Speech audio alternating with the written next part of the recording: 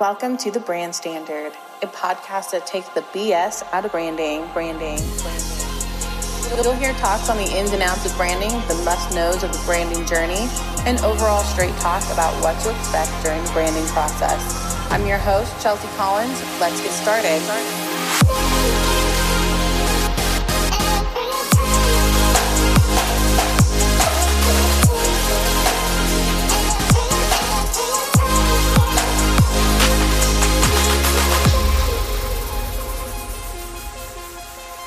Hello. I hope you guys are doing great. Thank you so much for joining me for the last episode of this season. So let's kick off the last episode of this season and talk about template designs versus original designs. Now, in episode 9, I talked about Canva and how a brand shouldn't be created using this program. I also talked about how template designs are used by many and might not have the same effect on clients and customers like an original design would have. So this episode is going to put the two together, and I'm going to list out pros and cons of each. Now, when you start a business, the majority of us aren't flush with startup cash where we can get a brand created with a designer right off the bat. We need the time to build our business before we can invest in designing an original brand design. On that note, let's start with templates. Now, templates can be bought everywhere. And when I say everywhere, I mean everywhere. The top ones that I see used are using Etsy, Canva, and sometimes Fiverr. I would suggest going with Etsy or Canva just due to their reputation as a company.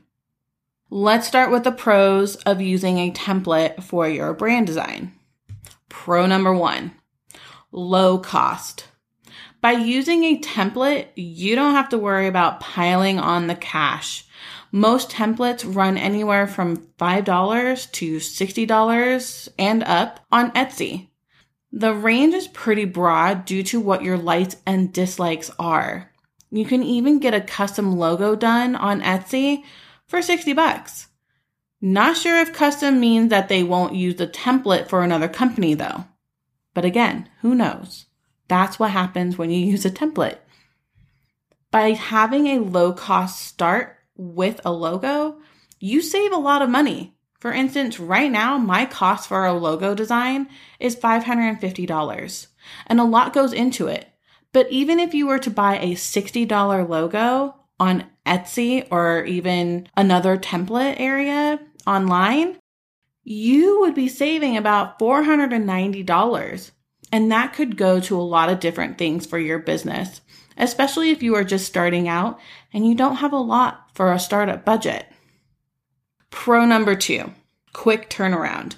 When you use a template for your design, you don't have to wait for a designer to design something for you because the base and foundation of the design is already there. The only thing that needs to be done is to customize the design to reflect your name or the business name. When you have a quick turnaround to a logo design, you can then place it on a business card design and get the ball rolling quicker than getting it designed by a designer for your brand. Pro number 3, no overwhelm. I've said it before in previous episodes that branding can be an overwhelming task at times. By using a template, the overwhelm goes away. Your choices are on a more limited basis, and you don't have to worry about all of the decisions that come with branding with a designer. Taking the road with less overwhelm is one that most people will choose when it comes to their business branding. Okay, so now that you've heard a few pros to going the template route, let's talk about the cons of using a template for your brand design. Con number 1, multiple people have the same design. Template designs are a great starting point, but just know that you won't be the only one who has your design as a logo. Even worse, there may be businesses who have the same logo as you, in the same industry as you, or by a long shot, the same city as you. Having multiple people with the same design for a logo doesn't really bode well for you and your business, and it could discredit your business reputation. Having a logo design that a lot of people could have doesn't really make you stand out from the rest. You want your brand to stand out and to have confidence in your brand.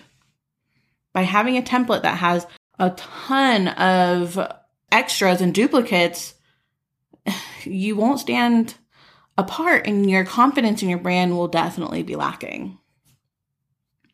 Con number 2, no vector file. When you hire a professional designer to create a logo for you, you have the chance to receive vector files as well. Vector files are files created using Adobe Illustrator, which can be scaled indefinitely without losing quality. So that means it could go really, really big or really, really small without getting all pixelated and blurry. If you compare Canva to other software tools out there, it's more like Adobe Photoshop.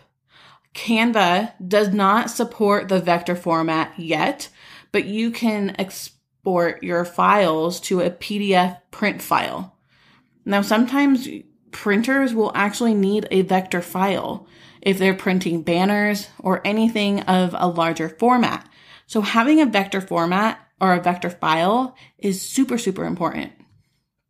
Without the vector file for your logo design, you will be limited to what you can do when you need printing done or other large format printing done. Like I said, the quality of your logo design will be lower due to the quality of the files you have to work with by using a template design. Con number 3, lack of consultation from professional designer. When you use a template design, you do not get the personal connection to a professional designer that you need to create the best customized logo design.